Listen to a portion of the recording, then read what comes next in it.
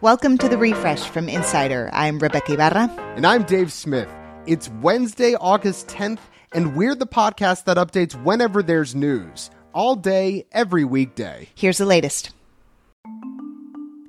The Justice Department has charged an Iranian national with a plot to assassinate John Bolton. Bolton was Donald Trump's national security advisor in 2020 when the administration killed a top Iranian military leader in a drone attack.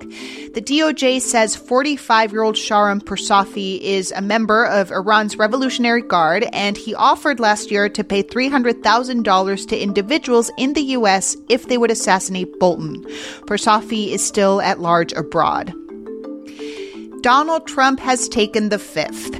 Yes, the man who once publicly asked why innocent people would make use of their Fifth Amendment right against self-incrimination has had a change of heart. He refused to answer questions this morning in the New York Attorney General's investigation into the Trump Organization. In a statement that included the words witch hunt, fake news, and FBI raid, Trump said he now understands why the Fifth Amendment is important. Inflation may be cooling off.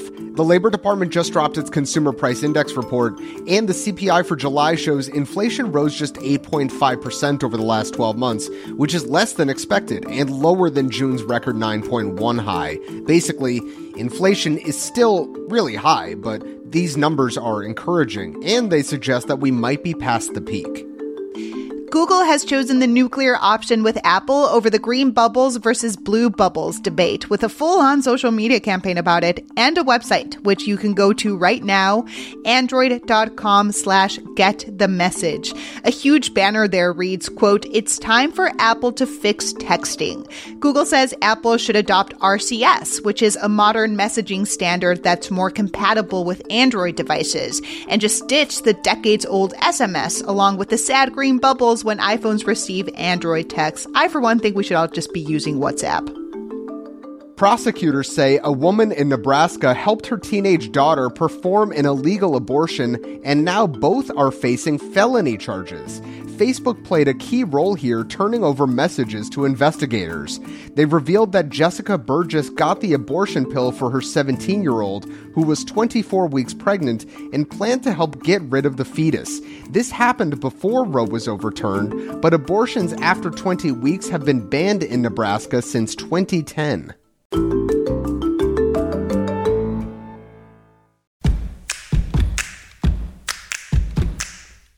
Today and every day, we're updating the Refresh from Insider as news happens, so check back whenever you want to know the latest.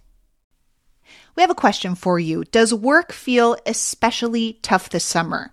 Are you struggling to get your work done while battling the summer slog? If so, tell us about it. Send us a voice memo at therefresh@insider.com. You could be featured on the show and get expert career advice from Insider's Rebecca Knight.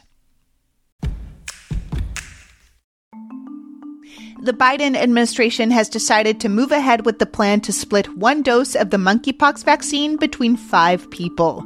The Department of Health and Human Services has issued its approval in hopes of stretching the vaccine's limited supply. Critics are worried the lesser dose will dramatically decrease the vaccine's efficacy in people who are at high risk, mostly gay and bisexual men.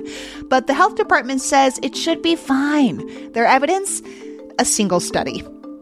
Honey, I just got a raise. Let's go to IHOP. That's right, IHOP and its sister restaurant chain Applebee's are seeing spikes in customers who earn over $75,000 a year. The CEO of their parents' company, Dine, said on an earnings call that the chains tend to do well in tough times when customers are hunting for value.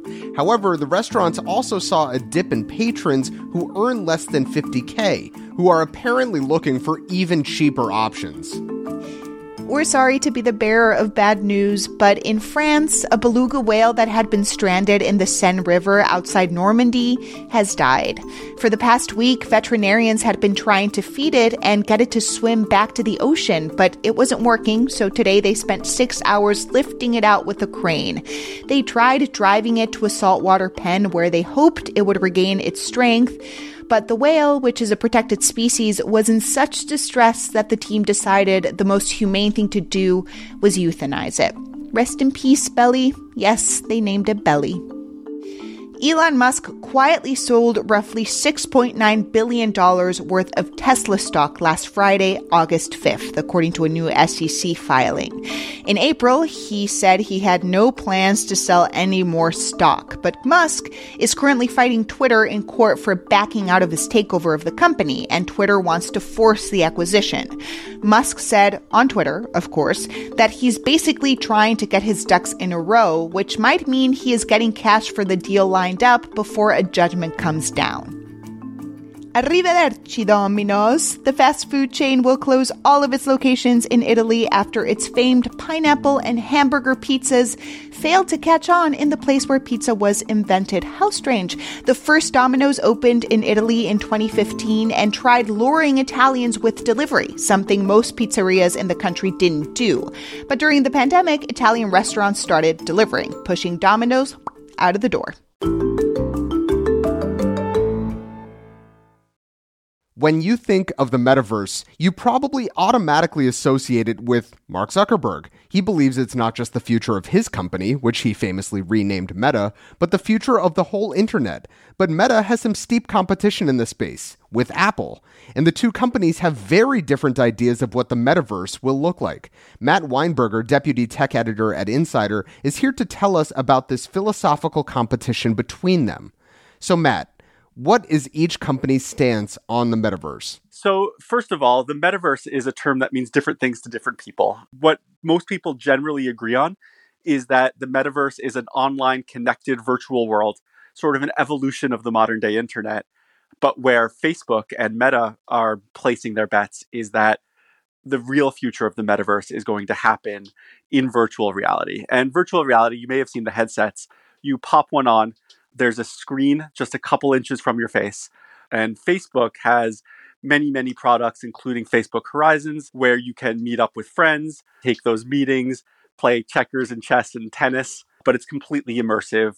Apple, meanwhile, and this predates the metaverse conversation, Apple has been placing its bets on augmented reality. Unlike virtual reality, augmented reality projects holograms or whatever you want to call them out into the real world. So if you're looking at an item in the supermarket, you can see reviews and ratings and recipes projected over your field of vision. And to be clear, that's like only if you're wearing like a pair of glasses or goggles. Like we're not actually looking at holograms that everybody can see. That's right. And Apple's big bet there is that they see augmented reality like that as additive to the real world, that you're still in the real world, doing things in the real world, but with digital information in front of you. Yeah, it's really cool stuff. You know, it almost sounds like Zuckerberg is trying to frame this competition between Meta and Apple as a rerun of the Mac versus PC wars of a few decades ago, where Apple was seen as closed and exclusive, that walled garden, whereas, you know, Microsoft licensed its software to lots of different PC makers. So is that a fair way to look at this? Yeah, this is Facebook's do-over moment. If they can establish themselves as, you know, kind of the Microsoft of this new world, you know, it's an open ecosystem, whereas Apple, as Apple does, likes its closed ecosystem where it can take a 30% cut of all transactions. It's an open secret that Apple is working on some kind of augmented reality headset that could be revealed as soon as this year, but maybe not. And Apple wants that to integrate with your iPhone, with your Apple Watch, with your inevitable Apple car.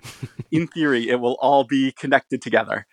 And it's a philosophical battle in the sense that Facebook is working with Microsoft and Epic Games and a bunch of other companies to try to make it something more open, something more interoperable. So what are some of the biggest challenges that Meta and Apple are facing in the metaverse space?